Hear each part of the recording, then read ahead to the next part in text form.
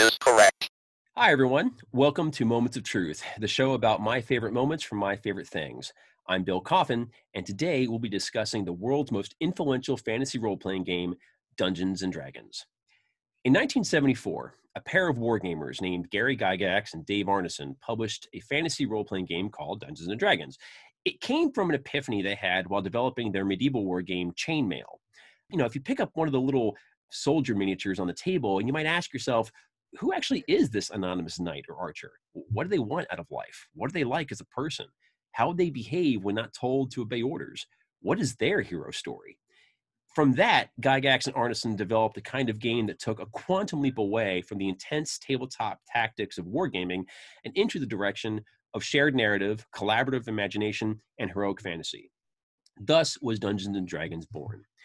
Widely considered to be the grandfather of the role-playing hobby and industry, D&D players create heroic alter egos, their characters, and embark on swords and sorcery adventures in which they fight monsters, explore dangerous places, solve puzzles, face moral challenges, get treasure, and create a kind of organic story of how it all unfolded.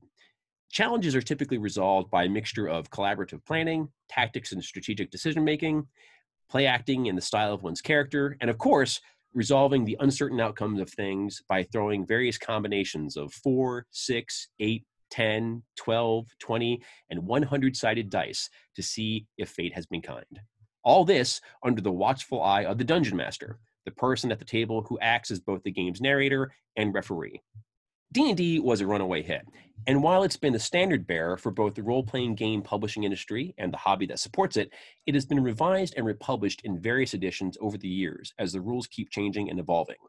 Today, D&D is in its 5th edition, and it is more successful than ever. In 2017, some 12 to 15 million people were reported to play the game in North America alone. That compared to a previous estimate in 2004 that 20 million people had played the game in total worldwide. D&D has massively influenced popular culture, prompting not only a huge and diverse fan base, but a large constellation of fellow game design and publishing companies. It has made its way by license, reference, and inspiration into countless novels, comics, video games, music, television, and movies. It has also spawned endless websites, blogs, and podcasts created by its players, designers, and publishers to discuss the game, its culture, and its unique status as one of the greatest stages ever developed for the theater of the mind. I have spent most of my life playing Dungeons & Dragons and the many other role-playing games it has inspired. I even wrote and designed role-playing games professionally once upon a time, just not for Dungeons & Dragons itself. But it's safe to say that, of all the topics we could discuss on the show, few have had as big an impact on me as and always will have as big an impact on me as Dungeons & Dragons. To talk about D&D is in some ways to talk about my own origin story as a writer and to get into the finer details of my real world character sheet. D&D is something I could easily fill an hour just with my introduction, so I'll stop here and welcome my fellow party members so we can get this adventure rolling. With me today is Polyhedra dice hoarder Chris Crenshaw. Howdy, folks. Graph paper aficionado Tom Hespos. Hello, hello. And the guy who's always got a spare pencil for you, Joe Pace. Good evening. Everyone, welcome. Normally, we determine the order that we're going to speak in advance. Often, everybody's moment of truth kind of creates sort of a natural flow of order. But I think this time, what we're going to have to do is take a D&D convention. And I've got in my hand here a beautiful, nice, shiny blue D20. And I think in tradition, we're just going to have to roll for initiative, see who goes, okay? Let's see. I'm going to roll. All right. I got a 10. Joe? You've got a 13. Chris? Oh, buddy, you got a 3. Oh, and Tom, you got a 5. So I guess it's Joe, me, Tom, and Chris, yeah? That's it. Okay, well, no pressure. Joe, okay. Take it away. Give us your D&D moment of truth, man. Bill, I'm concerned that you didn't add my +3 dexterity bonus.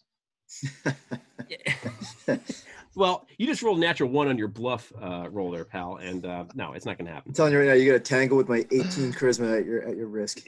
The difference between adult role players and kid role players is learning that charisma is not a dumb stat. I just have to start with that. So anyway. You're talking to a guy with like a 5 strength, 5 dexterity, everything. The charisma is like 18. I'll keep it. Okay.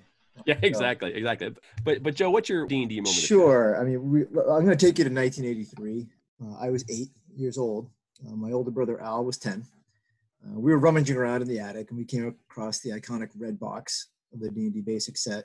I was intrigued by the big old dragon on the front, but I was kind of anxious about that caveat, ages 10 and up, because back then, if it was in print, it meant it was a rule.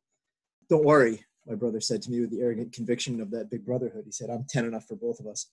And so we plunged on in, and like so many of us, that led to splurges on dice, modules, handbooks, afternoons spent around the table imagining characters and then watching them die. My first effort, I think, was like a Hermes worshipping cleric named Jonesy, and Jonesy never saw level 2. But before long, I moved on to the phase of making the most noble character I could think of, right? Sir Benedict Eustachius III was this central casting, lawful good paladin, wavy chestnut locks, broad shoulders, heart for justice. Sir Benedict had this storied career, right? Slashing and moralizing his way into the upper strata of levelhood. Eventually, with a bank account to make Jeff Bezos envious, he retired to become Lord Eustachius. And I happily spent many hours and lots of his gold designing his seat, the shining white marble hilltop castle sanctimony. He was fun for me and nobody else. He was deeply predictable, boring, pretentious, the whole bit. But he had these 3 sons, and he had an eldest and heir who was this doughty fighter, right, like his father, inheriting the great man's weapons and armor and everything. The middle boy yielded up all those trappings of wealth and worldly things and became a monk. He was a devoted acolyte of the Backhand brothers, which made his pious father a different kind of proud. The youngest, though, was this spindly, bookish lad, right, who had inherited his father's name and not much else. He was smart, friendly, likable, self-effacing. He became interested in the arcane and studied to become a mage. And when he turned 17, I turned him loose on the campaign field. I delighted. This was the most nuanced, well-drawn character I'd ever created. And he promptly expired in his first battle. He was actually jumped in an alley. He was knifed by bandits on his way out of the shop where he had just bought his backpack and torches and 50 feet of rope. And by the way, my brother, I not surviving character generation. Right? I don't know who here has an older brother, but when your older brother is your dungeon master, he exists to torture you. And my brother was no exception. Lord Eustachius, who had never really managed to connect with his youngest son and namesake, was bereft. He turned to the Resurrectionist Guild and he showered them with, which, speaking of my brother, he charged me an exorbitant fee to finance this resurrection, and it worked. And this rookie magic user was yanked back from the nether realm. But the dice were full of caprice that day, and Benedict IV returned as a young troll. My brother, the presiding DM, he found that a source of great amusement. Initially, I couldn't agree, but then I thought, hey, I have a noble magic-using lawful good troll on my hands, and thus began the storied career of Grey Benedict, a massive shambling mountain of wizardry who wandered the realms, putting wrong things to right and startling tavern keepers everywhere. I was 13. That was when D&D taught me that straightforward, uncomplicated narratives are dull, and that pain is the great plot device of all storytelling. And from then on, my poor characters have endured lives of bitter reverses and sudden left turns. Grey Benedict is much more interesting than Sir Benedict Eustachius III. I will never forget that moment as a moment of truth for me, because it was, you go from, I'm going to set this narrative and it's a very predictable narrative arc with a flawless character, to something that's far more interesting, right? And being able to turn bad luck into something that's fun and interesting. And it was a lesson I've never forgotten as a writer and a storyteller. And I think D&D is, if you go back to the mid 80s, it was one of the few places that you could learn that kind of a lesson around a table with your buddies. Yeah, one of the real critical parts of Dungeons and Dragons, of all role-playing games, but D&D definitely was the place where a whole generation of gamers learned it for the first time, was this notion that you created a heroic alter ego. You created your character with which to play the game. That character could die, and often did. When you're just starting out, the lethality is actually pretty bad, especially in the earlier editions of the game. And it was not uncommon for people to roll up, their new characters, and then the survival rate for the first night is just not good, Losing your character a lot was a really big deal. What I love about your story, though, Joe, is that it also touches upon this, for me anyway, for the people I knew who played the game, this deep-seated desire, which was in the early days in D&D, when you create a character, it was pretty carefully prescribed what kinds of people you could play, like the standard fantasy good guy races. You could be a human, you could be an elf, you could be a dwarf, you could be a halfling. Basically, it's a hobbit. You could be a half elf, you could be half orc, but that was really kind of it. There were all these other cool monsters. You could be a gnome. Sorry, you could be a gnome. Nobody I knew ever played a gnome, like ever. You had these standard archetypical races. That's what you could play. And if you wanted to play something else, you really couldn't. The game was like, yeah, no, those are monsters, not for you. Although there was the whole, if your character died, if you knew the right people, certain spellcasters in the game had spells that could resurrect you or could reincarnate you. And reincarnation was like kind of you roll to see what you may come up as. And it was meant as this womp womp. Sorry, you came back as a lizard man. That must stink for you. And most players I knew were like, "Aw, yeah, lizard man. Finally, I beat the system. I got the loophole." People are like, yes. So like when your guy comes back as a troll, that was like the gold ring for a lot of people. Like, I may have died, but joke's on you, man, because now I'm a cool monster. I regenerate. I look funky. It's the coolest thing. So I love that story because that's such a thing. Well, I love playing. I played that character for a long time because I argued my way into him being able to continue to be a magic user, and he had his intellect, he had all of his scores, and so he was a smart troll who could continue to cast spells but could also mess people up, and so it actually ended up being a lot of fun. Well, there was a great supplement for one of the early editions of the game for Advanced Dungeons and Dragons called the Rogues Gallery. Mm-hmm. And it was basically this big folio of these pre-generated, kind of non-player characters. So it's basically meant for the dungeon master to be able to easily introduce characters into the game for whatever reason. But the really great part of it was in the back of it, they had this section where they kind of offered up the characters played by the people who created the game, and all these like, oh, wow, what did Gary Gygax play? And that sort of stuff. And a couple of them were like non-standard. There's like a guy who was a big lizard man because he did the whole reincarnation thing. Somebody else was a centaur. And I remember like looking at that going, how did they do that? That's impossible. And, completely forgetting the fact that in the game itself, Gygax is like, hey, if you want to change the rules, go ahead and do it. That notion was often lost on younger players, especially for younger players who were a dungeon master and had that role of, arbitrating the game. Being hide down with the rules was a lot easier than just being flexible. So a lot of people are like, no, the rules are the rules. No lizard men for you. Sorry. There's a lot of that going on.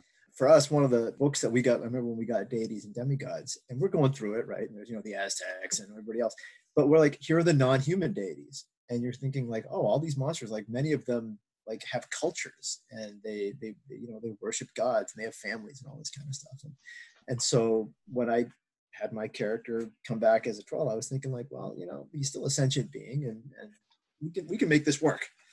And I think that was a testament to the creativity of the makers of the game that allowed what you're talking about, that kind of latitude that you were willing to take it to move the game into places that the center lane might not immediately make apparent. Yeah, I feel like that's something that has improved in the latest edition of D&D. Like just the sort of fluidity of the game. It offers a mechanism by which you can wave your hand and just deal with something easily. The advantage mechanic, and it never stops getting better. It seems to me. I love it better than I ever did. I played D&D through most of its editions over the years, and this is a fraught area because people have very strong opinions about different editions, and yes, they do. It gets kind of meta. First, there are people who are really hung up on a particular edition. Either they super, super love it or they super, super hate it. But then there's also people who just like, ugh, these edition wars are so tiresome. Why do we even bother? I'm so beyond it. I get all that. I really do. And I get a love for a particular edition. Each edition feels like it is its own thing. There are certain aspects to the game mechanics, to how the rules work, that provide a certain unique aspect to the play. Advanced Dungeons & Dragons feels different than Advanced Dungeons & Dragons 2nd Edition, feels different from Basic, Expert. They all have a kind of a design ethic behind them. Yeah, to your point, Chris, having played through a lot of them, I love 5th Edition. I've been playing these games since like 1981, I think, and I just love the 5th Edition so much. It is easily my favorite rule set. As a guy who's played it and more importantly, as a guy who's DM'd it, I just love the way the rules work. They work the way I wish D&D rules have always worked. And I find myself house ruling D&D 5th edition way less than I ever house ruled any other edition of D&D. And for me personally, I know that means it is for me, the best designed version because it suits my particular play and the play of the people at my table, very, very well. And so I'm very grateful for the design of it. Like buying a car that's 5 or 6 years into production, and they've worked out like all the annoying kinks. Yeah. I went right from AD&D to 5e, like and I was like, wow, they fixed all like that annoying stuff that didn't make any sense. I love it. Yeah, dude, you skipped like 30 years of game development. you went from like a Model T to like a Bugatti Veyron. Like, wow, they sure did a lot with these car things. Yeah, dude, they did. Yeah. I have to laugh because AD&D is still what I play. That's what I grew up with. That's what we played throughout the 80s and into the early 90s. Then I took a long time off. Like, in my adulthood, I didn't play a lot. But then now that my kids a couple of years ago started being interested in it, I didn't have the bandwidth to go and learn a new system. So I went and bought all the old books, the AD&D that I was comfortable with, that I knew what page in the DM's guide I could find the hit dice tables. I knew where you go in the player's handbook to roll a character. And I said, I want to be utterly competent when I try to teach my kids the game. It's also, an example of nostalgia sometimes rules all. That's what I remember as my version of the game. I played a lot of AD&D, and I've gone back to AD&D quite a bit, which for many people, AD&D was where it all really started. Like, I know the original Dungeons and Dragons box set is, that's the true start of the game, but I guess it was about 1979, maybe early 77 is when they started to put out a more advanced version. It was 77, I believe. Yeah, and it was split up into 3 hardcover books. You had the Player's Handbook, the Dungeon Master's Guide, and the Monster Manual. Together, they really made up the game. And that was like a quantum leap forward in terms of the complexity of the game, and also just in terms of just the diversity of what you could do in it.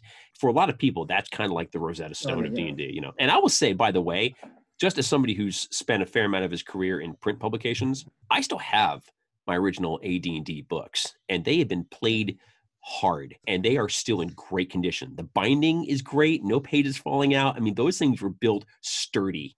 Okay, They were big props to everybody at TSR who published those books, because honestly, production qualities in the RPG industry kind of fell off in subsequent years. But man, those first books I've got, they are hard. They hold up. Yeah, they absolutely do. I bought a cheap set off of eBay, like cheap, Yeah. and Well, that's what I did. Same thing. and I mean, they're scuffed. They're fine. Well, yeah, they will hold their pages. Well, they'll have cloth binding, and they're really high quality books. They're just fantastic. Well, and they fall open to the right page. Oh yes, absolutely. Very, very cool. So it's funny. I gave this a lot of thought. For much of my role-playing career, and certainly for a lot of my D&D career, I didn't actually play D&D a whole heck of a lot. I often was the guy shanghaied to be the dungeon master instead. And, being the DM, it's a very different kind of experience because you're the one behind stage, right? You're the one running the game, you're the keys of the kingdom. And so you're doing a lot of the homework and that sort of stuff. And it just requires an extra amount of work. Most people don't want to be the DM. And if you're doing it, and if you do what the group deems to be a decent job at it, well, then that's like no good deed goes unpunished. You get stuck with the job. And that's like, here you are 30 years later, still a DM. Like that's just how it goes, right? One does not multi-class easily out of DM, but That's a true story. it really is. So I don't have a lot of player stories necessarily, but I will say that I do remember very specifically when I first learned of D&D. And it was the summer of 1981. I was 10 going on 11. And I was hanging out with some friends of mine. They're all talking about this thing. And we're at the pool. People were talking about this thing with like these hushed tones, like, man, this thing is so cool. I can't believe this. Holy cow, this new thing. I was like, what are you guys talking about? Like, dude, we're talking about D&D. I'm like, what's D&D? Like, don't you know? It's Dungeons and Dragons, man. I'm like, wait, what? I was like, Dungeons and Dragons, like, that's a great name. Like, what? Like, is it like a rock band? Is it like Kiss or something? And like, no. It's a game. What, like Monopoly? Like, no, not like Monopoly. You don't understand. You can do anything in this game. You can be a wizard. You can get the Ring of Invisibility. You can have the Vorpal Sword. You can kill the Black Dragon. And I'm like, wait, whoa, stop. I'm like, none of this makes any sense to me, but I need to know more because I don't know what you're saying, but I love every bit of it. That's exactly it. I was like, I gotta have it. I was like, I have to have this.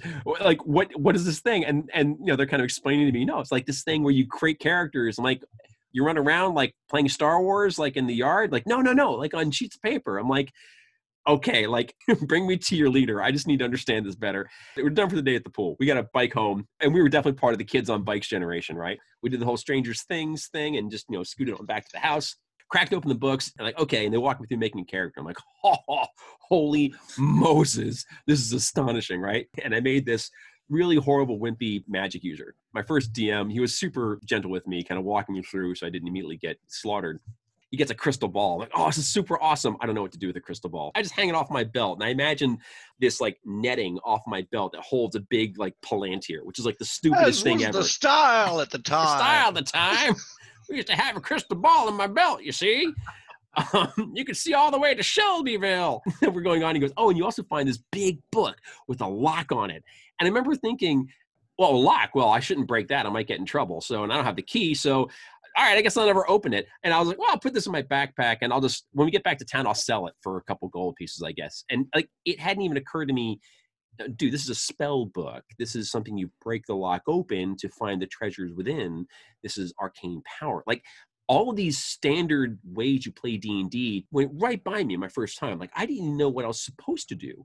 I remember like the descriptions of how we're going down this dungeon and we're fighting these orcs. One guy stepped in green slime and there was a trap and I'm like, holy Moses. And I went home and I was like, mom, you are not going to believe what I just played. I just played the greatest game that's ever been made. I just played Dungeons and Dragons. And my mom's like, wait. I read about this. I think I've heard about this. Because we're kind of right on the cusp of the big moral panic surrounding Dungeons and Dragons, right? There's a lot of concerns, as often happens when a really new entertainment medium pops up and it spreads like wildfire. People often get the heebie-jeebies about, well, what's this doing to people? It happened with, comic strips. It happened with radio. It happened with TV. It happened with video games. It happens every time. TikTok. Well, TikTok probably has it coming, but everything else though, it always has this moral panic attached to it. And my mom was like, isn't this the game I heard about with kids like losing their minds and running around in steam tunnels and bad things happening? And I'm like, Mom, I don't know about any of that. All I know is I got to get this game. Okay. And she goes, we'll see. And that was mom code for not in your life, kid, right? I didn't let it go. And because I could still go to my friend's house and play. And so for that summer, we just kept playing. And I remember, oftentimes what would happen is the people who could play kept shifting in and out. So we always just re-roll characters, whether or not they died, just because it always felt like a new campaign was starting, even though we just played, with our characters like 2 days ago. So we were constantly cycling through new characters and all that. It was just crazy fun. We just had such a blast. By the end of the summer, I was so into it. I was so enjoying it. My parents took notice, and my birthday was in September. My mom was like, well, what do you want for your birthday? I'm like, oh man, I would love a D&D set. And my mom was like, yeah, we'll see. I'm like, okay, well, I'm not getting a D&D set. I get this. All right, I'll have to marshal my 10, 11-year-old resources some other way to figure out how to keep playing. But lo and behold, my birthday comes, and I open up my present, and there it is, the 1981 Tom Moldvay Evil Otis cover red box of basic D&D. And there's a great picture from Advanced Dungeons and Dragons on the old Dungeon Master's shield, right? Which is like this kind of cardboard prop you have so the players can't see what the DM's up to. And it's got this fantastic mural on it by an artist named David A. Trompier. And on that mural, it's just all these different episodes from what you would imagine from a D&D adventure. And one of them is this party as they're opening up the treasure. The fighter unsheathes this magic sword and it's glowing. And he's got this dumbstruck look on his face, like, oh, and that was my look then. I opened it up and I couldn't believe my mom reversed herself and got me the prize of prizes, my own D&D set. I was just thunderstruck. I was like, Mom, thank you so much. She goes, I want to make sure you don't go crazy about this game. I'm like, no problem, Mom, you got it. And she goes, would you mind helping me make a character? Yes. Absolutely. And we stopped right there and I explained to my mom, as best a freshly minted 11-year-old could, what the point of the game was, what you do, how you make a character. Here's the character you make. And I walked her through it and she made a character. I had her I think we did like a sparring match with like her and a goblin. And my mom was not really big into the whole killing monsters and taking their stuff kind of deal. She figured out what the game was about. She goes, okay, great. Well, you have fun. Like, I will. Thank you, Mom. And that was that. My mom was not the kind of person to really get into a lot of the geek things that I really did deep dives into over the course of my life. That just wasn't her wavelength. But I will never forget the fact that she let me actually, get a set of D&D. She opened the door for me to really enjoy Dungeons and Dragons on my own terms, and for me started a journey that has continued to this day, and it's continued in many very meaningful ways for me, as a form of entertainment, as an engine that fired my imagination in very, very deep and powerful ways, as a way that formed super deep relationships with my friends with whom I played, with people with whom I've reconnected over the years through Dungeons and Dragons, with professional opportunities as I wrote role-playing games for a living for a while, and actually got a kind of a fan base for a while there. But I have Dungeons and Dragons to thank for it. And I especially have my late mother to thank for it, because she was willing to take a chance on something she didn't understand, but knew it meant something to me, and let me get that set when I couldn't get one for myself. So I'll always be thankful to her for that. Mom, thank you so much. And that is my D&D moment of truth. I love that. That's good momming. Yeah, that's just totally fantastic good momming. High quality momming, absolutely. No, absolutely. It is interesting. I mean, I think that the set that we found in the attic was actually something that someone had given my father. My father was like, "What is this?" And he just threw it in the attic, right? Until we found it later. And so, like, our parents just didn't get it. It wasn't part of their worldview. They couldn't, like, liberate themselves enough to deal with that, right? And I remember we enticed my father to play one time, and my father, who was, an ex-cop who owned his own tree care company, made a character named warrior named Chainsaw. He played with us that one time. I think that same thing, right? Like, trying to figure out, like, what are these guys into? Is it okay? And then, okay, it's fine. We killed some stuff. Yeah. And so for your mom to do that, that's fantastic. Yeah. Bill, I also I had a brush with the Satanic Panic with D&D. My paternal grandmother lived in Spartanburg, South Carolina, and I'd visit every summer. And the first year I visited her after I had started playing, I had brought along like a fantasy book that I actually got from a Christian bookstore. And I had some D&D paraphernalia, some books that I like to read through all the time. She was like, "Isn't that the devil?" Yeah. and I'm like, no, not really. No. And she takes a look at the cover of this book I got. She's like, "Oh," because it looks like, demons and stuff flying around it. And I'm like, actually, that came from a Christian bookstore, and it's just the story of Jesus with fantasy trappings. So it sort of shut her down, the whole.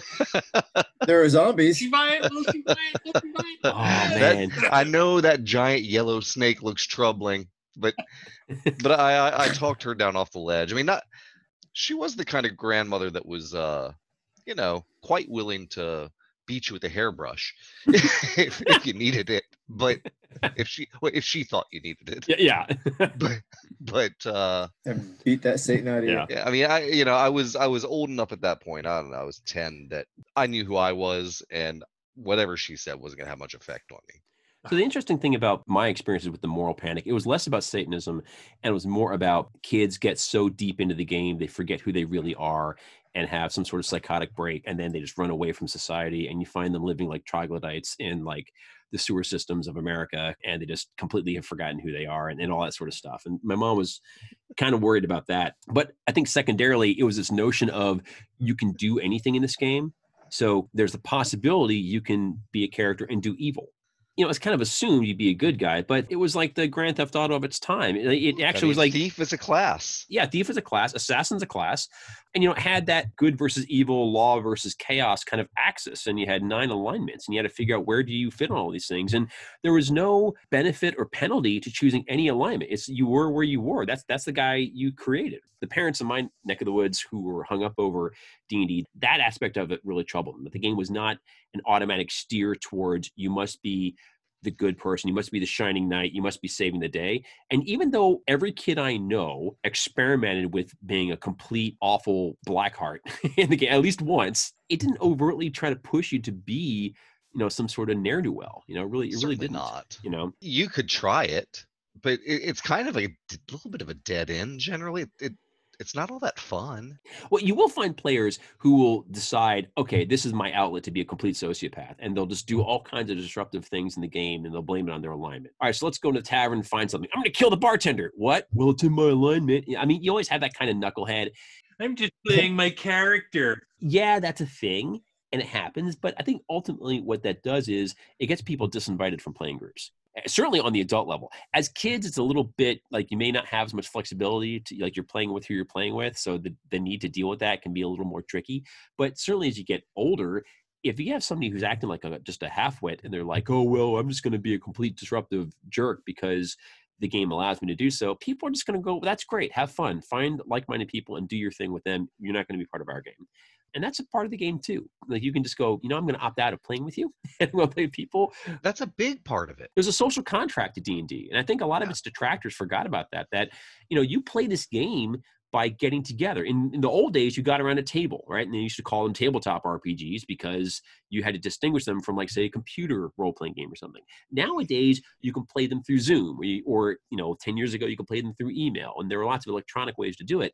But in the old days, you had to actually gather personally. And it was as much a social experience as it was any kind of fantasy or tactical experience. And that's still true today. I mean, D&D is an inherently social game. And that's one of the things that's wonderful about it. It's nothing without that social interaction. Yeah. And if you're going to use that social interaction as an opportunity to act like a complete maniac, well, in all societies, there are repercussions for that, right? And it's like, I've never seen a group of people who all decided to play complete chaotic evil wackadoodles, and that group lasted for more than like a day, right? It just does. It's the reason why goblins don't have a space program, right? They just can't come together and work that long towards a common goal. Yeah.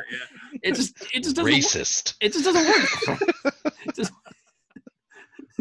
It is interesting how you talk about moral frameworks and this concept of, like, what do you mean everybody isn't default and automatically the good guy in the story? It's like, well, isn't it much more of a moral growth if you're good through choice versus good through default? Yeah. The concern Bill was describing is that it wasn't Comics Code compliant. Yeah. It's stupid. Yeah, exactly. Well, look at some of the artwork too. Like, there's some racy artwork. Yeah. And especially in later books. Yeah. Yeah. Some of it has some sexual overtones. I remember my parents finding the deities and demigods or Fiend that was Folio, the good one. Right, deities, demigods, and Fiend Folio. It's got some stuff in there, man. And in the absence of internet availability, then you got to go where you go to. I mean, this is a step above the Sears underwear catalog. Yeah, and so you guys. But I mean, I remember when I was a kid, was it Mazes and Monsters, the made-for-TV movie starring Tom Hanks. Tom Hanks losing his nut and gonna go jump off the building, and there was, I think that was the tail end of some of that. That panic you're talking about. It became ludicrous, and people were kind of like, "This is really sick." It was like the reefer madness of Dungeons and Dragons. Right. All right, the panic has gotten ridiculous. Let's move past this. That kind of... Yeah, exactly. So Tom, let's move on to you. What's your Dungeons and Dragons moment of truth? I'm glad that you guys touched on the whole it's about who you game with kind of thing, because like I'm going through all my stories and there are a million different D&D stories that I feel like I can tell. When I look back at the list of like, here's all the things that could be my moment of truth, I realize my moment of truth really is just being asked to come to the game table. And all the stories that I had like basically centered around that. There's an immense amount of trust that's really conveyed between people when like you're asked to come to the table. Like, you have to trust that people are going to show up, because it sucks to like be missing players when you need to move through an adventure. You have to trust people to have an understanding of the rules. You may be making a fool out of yourself during this, and you may be role playing, and you need to have a level of trust with the people that you're playing with. It's like kind of like the people that you invite to go to the karaoke bar with you. Like, I'm going to make a fool out of myself here, and I don't want to hear about it from you guys, that kind of thing. So there's an immense amount of trust that kind of changes hands, I think, like when you come to somebody's table for the first time. So, I had a couple of stories I just wanted to tell that kind of illustrated that for me. And like, to tell those, I think I need to introduce you to my first DM, a kid from 3 houses down the block from me named Eric Meisner. He was like one of the brainiest kids I ever knew. And you went into like his bedroom in his house, and it was like the messiest bedroom that you'd ever seen. And like the walls looked like Complete Strategist in New York City. It was like books and boxes on the shelf of games, like all the Avalon Hill games, like all the war games, all the, Axis and Allies, and all that. The guy was just like a huge gamer. And he's the guy that introduced me to D&D. And I played a couple of times with people from around the block. And we had a core group of about like 5 guys, who would come together and play D&D. Almost just after he had introduced me to the game, we hit a summer where, a lot of us had kind of just gone off in different directions on like family vacations and stuff like that. And it was me and Eric in town, and that was it. And it was probably like July, August, that kind of thing. All right, you and me, buddy, what are we going to do? And, the skies opened up, it was raining, and he was like, let's play D&D. And literally for the next 2 weeks, all I did was go to Eric's house at 9 o'clock in the morning, play D&D straight through, eating junk food, blah, blah, blah, until his parents kicked me out of the house, and I'd be back the next day at 9 a.m. Like, we're going. We're still going, right? He ran me through module after module after module. We did all the Slave Lord stuff, and then Keep on the Borderlands, and the Tomb of the like all these modules, to like the point where he's like, all right, now I got to really start coming up with homebrew stuff. And I took a character, maybe like 3rd or 4th level, like I'd been playing with the group, all the way up to like 25th level. In the space of like 2 weeks of just playing back, like it was That's awesome. Immersion, like almost like cramming for a test or something. It was Studying abroad. all we ever did. Right. Yeah, right. Our friendship after that was just it was like on a different level, because I think it was because of that trust. The other thing I wanted to share, second story, like I had this 6th grade teacher, Marcia Sitver, God rest her soul. She was one of those like teachers that had like a real big impact on you. She had this like big shout out to the teachers, by the way. Oh yeah, like big shout out to the teachers. And my school was so like accepting of the whole D&D thing, which was great. Miss Sitver used to be big on like making you write composition journals, and like my mom actually found a lot of the journals and dropped them off at my house a couple of weeks ago. And I've been going through them, which Treasure. is interesting. It's treasure from like when you were a kid. So, I'm reading all this, like, creative writing I did, a lot of which was D&D centered, but like Miss Sitver was really big on like making you write down like what kind of a week you had. It was just like an exercise that she did. And, like, I just wanted to share with you, there was one particular week, like she made you write down good things that happened and bad things that happened. Are you about to read from one of your journals? Yeah.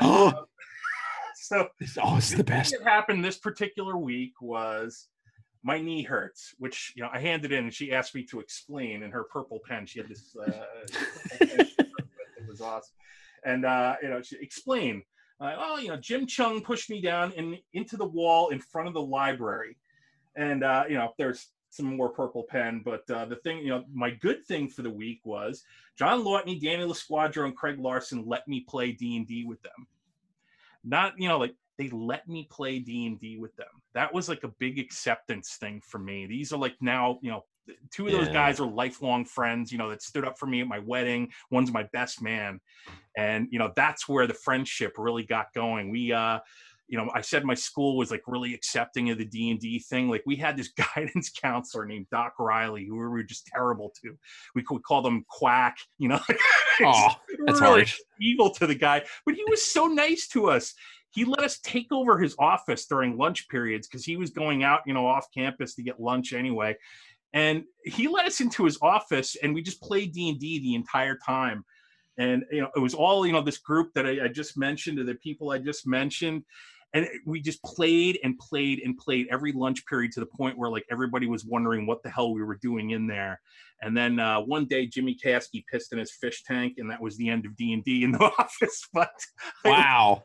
That's a dick move. Yeah, right. Seriously. dick move. Literally. But, they were Wow. really very accepting of D&D, and like the Satanic Panic did not really affect us at that Yeah. time. Maybe it should have. It probably would have. Yeah. I mean, we were a little. That boy's a bad influence. Yeah, seriously. Chaotic neutral, at least. Was that your best man? Because that's No. He moved to Buffalo.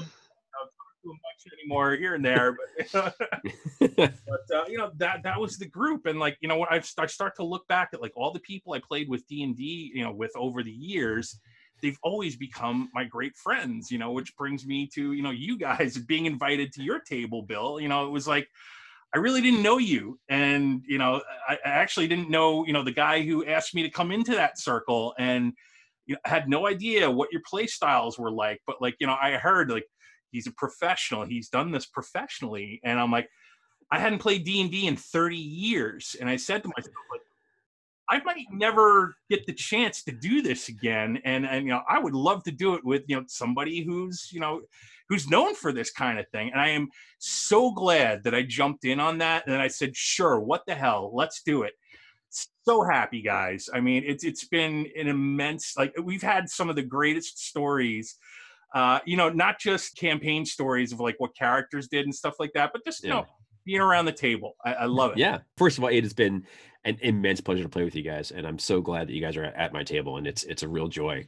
But Tom, I hear what you're saying about like people let you play. Well, I'll say my first DM, he's a dear friend of mine named John Radasta. You know, John's just a couple years older than me, which right now doesn't matter, right? But back then it was a huge deal. He has like, you know, 3 or 4 years on me. So he may as well been, you know, living in another time zone. I mean, he was, you know, you're 11 and he's like 15. That's yeah. I was like, and he was letting me be in his game.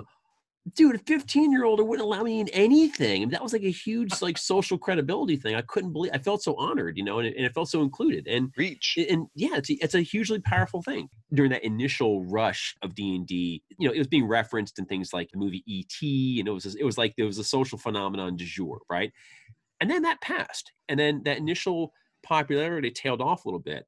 And like anything, if you're still doing a trend after the trend is no longer cool, now you're deeply uncool. However cool it was to play D&D a year ago, now it's super uncool to be playing it now. And there's that long trough of, if you were known to be a Dungeons and Dragons player, it was social poison. You were a geek, you were a dweeb, you were a nerd, you were a dork, you were, you know, living on the periphery of your social circles because you played this goofball game that most people started to have a lot of fun making fun of. That sucked. That was no fun at all. But, you know, the thing is, I just still loved what this game did for me. We had a great time. We got very, very close. And so those friendships you talk about, Tom, they really helped sustain me during my awkward adolescent years, you know, and then that part when you're growing up and you don't know which way is up, you question every single facet of your being. You have just a million reasons to loathe yourself as you're growing up. But, you know, I had these people in my life that I could gather around, and no matter how bad our day at school was, no matter what thing was going on, whatever, we still gathered around the table, we still put on these alter egos, and we still charged off into danger having each other's backs. And that felt really good. I really hear what you're saying, Tom, because that meant a lot to me as a kid, as an adolescent, and frankly, as when I became an adult. And as we all go through tough patches in our adulthood, there are always people whom I could game with. And knowing those guys are always there for me, that was a huge thing. That meant a lot. It's one of the reasons why gaming means so much to me. You're like hide the body friends, you know, like yeah, for sure, you know. Like you've seen me play a half orc, you know, ranger, and you know, try to act it out. Yeah. Where all the bodies buried. Exactly. Well, Chris, so what is your moment of truth in D&D? I was a reading kid, you know. My dad tells me that I started reading from the newspaper at 3. Probably because I would like sit on his lap and say, "What does that say?" And I just picked it up. Yeah. But when the older son of my babysitter, I would go there in the morning with my mom. She would drop us off at a babysitter, and we would catch the bus at her house. So I'm like 9 years old, I would say. This is original edition basic D&D that I was first introduced to. It was a later printing. I think it was a pink box rather than red, but we must have played Keep on the Borderlands 20 times. What a fine module that is. None of us had money to go buy modules. So we would like do skirmishes and stuff, but we would just we would try to find the right way through the Keep on the Borderlands. We kind of perfected that. I know every crevice of the Caves of Chaos. That is such a great starter module, honestly. Like, It really is. you go to a keep in the middle of nowhere, a castle in the middle of nowhere. There's caves chock-a-block with monsters. They don't explain how all these different kinds of monsters live in harmony. Doesn't matter. Just go clean them out. In harmony. It's so simple. I love it. The introduction was a big deal to me, and what really got me was that these games were books, and there was so much to read and know, but also so much weight behind it. There was so much world behind it that you could imagine and build, and I got addicted to the idea of role-playing games as much as I did to playing. It just engaged that part of my head that loved complex rule sets and complication, and it led me into games more complicated than Risk, and it was like an explosion in my head. When after a couple of years we had started to collect some AD&D books, I would borrow them for the weekend, and I'd take them to church, and I'd be reading deities and demigods in church. Oh, respect. Nice. Respect. That's fantastic. Oh, That man. is great, man. Like your hands start burning, right? Wow. Save versus retribution. Yes. Plus 500 experience points. Yes. So, I mean, that's what hooked me. But when I was 13, I moved to Baltimore and met a group of nerds that were unlike the nerds at home back in Richmond. They were real nerds, they played D&D, and these were nerds. and I realized they were my people. And, that was my first real AD&D campaign. But when I moved back to Richmond 2 years later, I had bought, I don't know, 15 or 20 role-playing games. I was so immersed in the whole thing. But when I moved back, there was nothing there for me. I had no friends. So I didn't play until I was, I don't know, 44 or 45 years old. Bill, you mentioned in some Facebook thread that, well, I'll be doing my D&D game. And I'm like, well, wait, what now? And, you Got my attention. got any room in there for me? And Bill says, yeah, we need a spellcaster. We were talking about charisma not being a dump stat. They were playing first edition, but I was like, well, I want to be a magic user. You guys need that, but I want to be charisma based. I just want to be a little different. So we just sort of rejiggered the magic user class into a sorcerer. I joined with a character named Mael, who was a half drow, apparently descended from Lothans in some sense, but really not as emo as that sounds. He was like super cheerful and really like happy and good natured. He just like had all this stuff going on that he really wished weren't going on. So I joined that campaign at 3rd level in 1st edition. So in between 3rd and 4th level, Bill's DMing, and Tom is in that party as well. And he's got a character named Elmore the Thief, the Halfling Thief. And Elmore had a bit of a death wish. His family had been killed in some sort of raid on his village, and he was prone to taking unwise risks. But he was a lot of fun to play with, as a character. And we had to infiltrate this temple. There was this religious schism going on in our cleric's religion, and these people had a Minotaur cleric with the crown of doom, and we had to take that from him, and we had to get him to like revive someone who had died, another character, and so it was personal. Well, we go through this adventure, and we had many near brushes with death, because this is 1st edition, and there were a bunch of traps, any one of which could have killed any number of us. By the time we get there, we're pretty salty. Putting it mildly. And this Minotaur cleric starts making threats at us and monologuing, and we roll initiative, and the first thing my character does is poof, shoot him with a web spell and web him up to the wall. We've got him helpless, and rather than kill him, we needed something from him. Elmore, the Halfling Thief, heats up an iron spike in a convenient brazier and climbs up the front of this Minotaur, holds the spike right in his face and says, listen, you're going to do this, and you're going to do it right now, and you're going to stop all this bullshit. Do you hear me? And the thing about Dungeons and Dragons is that the dice make the story. And Tom just absolutely crushed his intimidate roll or whatever it was in that rule set. And not only did this guy fold, he promised to be good from now on. And I can't, it was an adult solution to the problem. It wasn't like I had played when I was a kid at all. It was much less kill them all and take the treasure.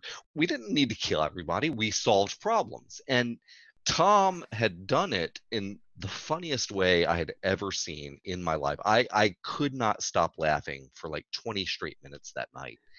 And I was telling the story to my kids for weeks after. Like, you guys, you're going to have to try D&D because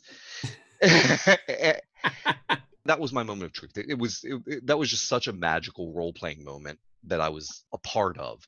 Playing as an adult has just been so incredibly great. I mean, you guys helped carry me through a divorce.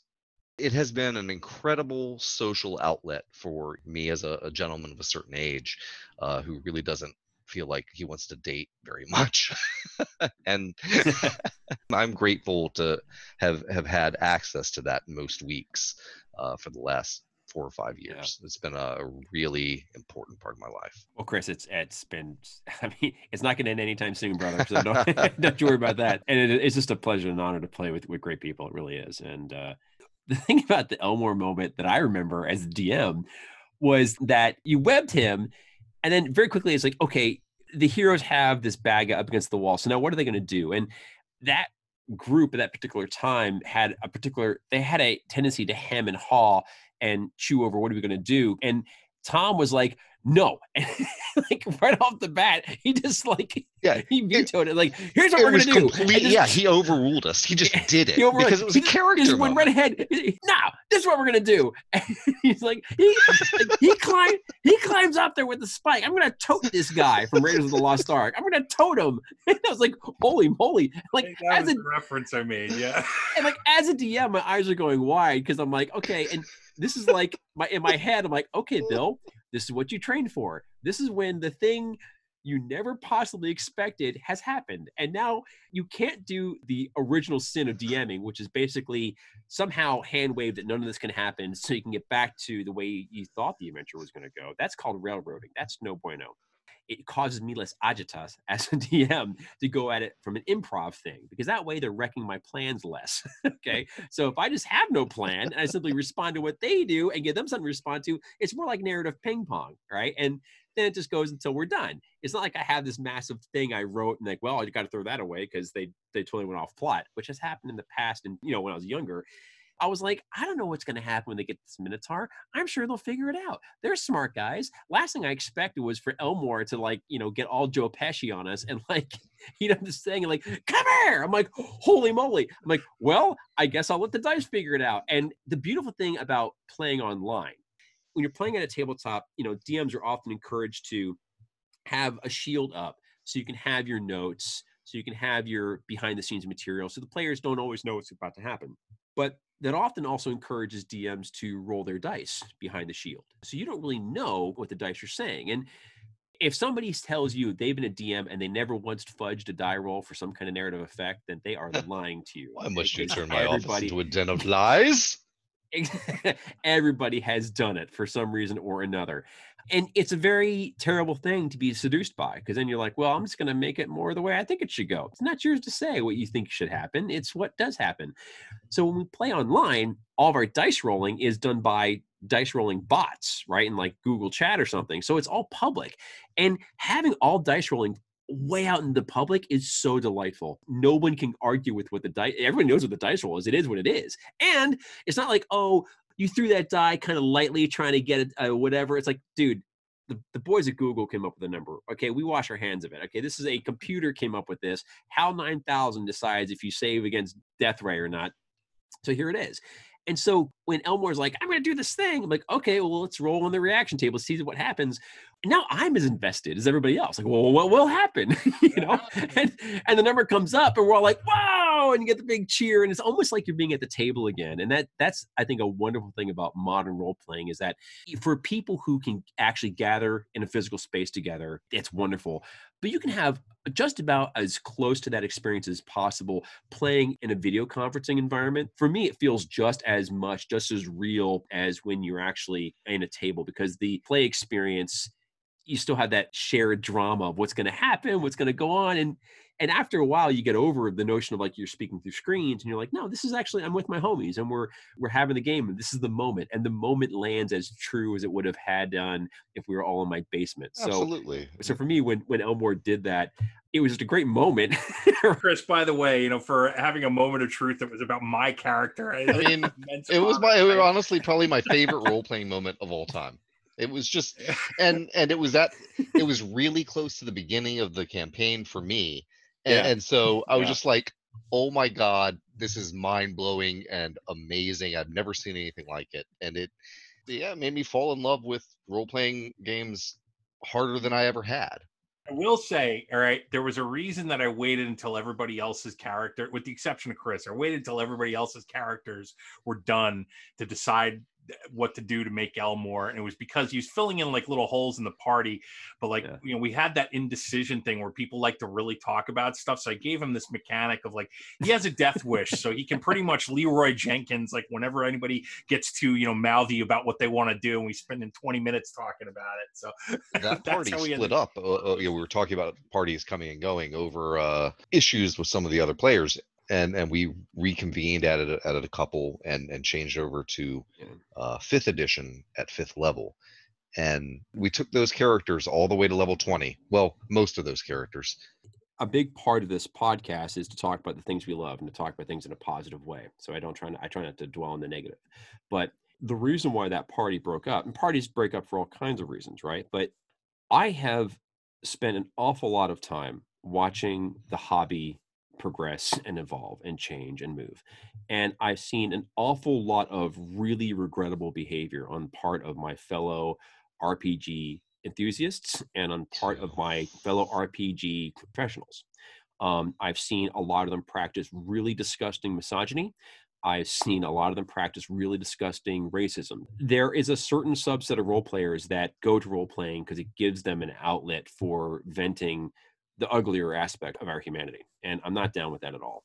But I will say that in D&D in particular, I think it's been really fantastic to see over the years, the designers have made a concerted effort when they write the game, the language they use in the core rules to be inclusive, to embrace diversity, to raise things like gender fluidity, sexual orientation, to represent people of all kinds of walks of life as all different kinds of heroes, to acknowledge that you need to see representation in these games, to imagine yourself in it. These things matter. I remember when that happened and we switched from AD&D to 5th edition, the societal awareness in AD&D versus 5th edition is night and day. When you look at D&D 5th edition, you look at how it has embraced diversity aggressively, and the culture of the gamers around them are trying to include making gaming a welcome and safe space for female gamers, for gamers of color, for gamers of different kinds of sexual orientation and gender identity. These are big reasons why D&D 5th edition is far and away the most successful edition of D&D ever published. These are the reasons why more people have enjoyed and jumped into our hobby than ever before. And I remember for a period of like 10 or 15 years, the ongoing discussion was, oh my gosh, role-playing gaming as a hobby is dying. It's going away. More people are leaving for other things. And the great renaissance didn't come because the rules are so great and cracking. The hobby was saved by ditching some really repugnant attitudes of yesteryear. That's the way forward for this hobby. That's the way forward for this industry. That's the way forward for D&D. As a longtime gamer, I'm really delighted to see it. And I'm really proud of today's younger gamers in particularly who are taking that banner and proudly running with it because they're making the game better for everybody. Could not agree more. I think you're right. Just seeing like the updated rules and just seeing like the newer players and their attitudes toward the game. It's like, it's completely different. I remember like the first time somebody tried to play somebody the opposite gender in my like original group. And it was kind of like, what are you doing? What's wrong with you? Right. Why would you do that? And, like gradually that became like accepted over time. And like people would just do it all the time. Like my kids, we used to have a DM come to the house, a guy who does a really professional job. They all mix genders. They play non-humans and like one little girl, she's like, I want to be a unicorn. All right. We bashed stuff together and we made her a unicorn, like that thing. Yeah. Everybody gets to be what they want to be. And like that openness of the canvas and I think a lot of the old unhealthy attitudes are disappearing from it. I really do believe that the future of gaming is in really fantastic hands as far as all that's concerned. And what I have seen from younger gamers, they're not simply non-racist or non-misogynist or non-homophobic. They're anti-racist, they're anti-misogynist, they're anti-homophobic. One of the big reasons why role-playing matters so much to me in D&D in particular is that it gives you a chance to live with a heroic ideal in your head that you're not sure you can find it in the world, and you're not sure you can make it be in the world, but it can stay in your head long enough until you find a way to make that happen. D&D can do wonderful things. It really can. It can do wonderful things for people. It can make, it could be a huge waste of time for some folks, right? For some folks, it can just be a way to be, ugly. But I see what people, they look at why they play D&D and what they want to get out of it. And then you look at what kind of people they end up being. And I'm like, this is an engine for making some really great things happen. That's why I'm not just a fan of D&D. It's why I'm proud to play D&D. And I will always be proud to play D&D. I'd like to offer a quote by C.S. Lewis. Since it is so likely that children will meet cruel enemies, let them at least have heard of brave knights and heroic courage. Otherwise, you are making their destiny not brighter, but darker. Guys, thanks so much for joining us tonight. This has been Moments of Truth. We'll see you next time. Moments of Truth is hosted by Bill Coffin, Chris Crenshaw, Tom Hespos, and Joe Pace. This podcast is edited by Derek Eisenhart. The Moments of Truth theme is a mashup of The Clermont by Flash Fluharty and a little help from a Texas Instruments Speak and Spell. For more Moments of Truth, be sure to subscribe to this show wherever you get your favorite podcasts. And for hundreds of additional write-ups of my favorite movies, please visit BillCoffin.com.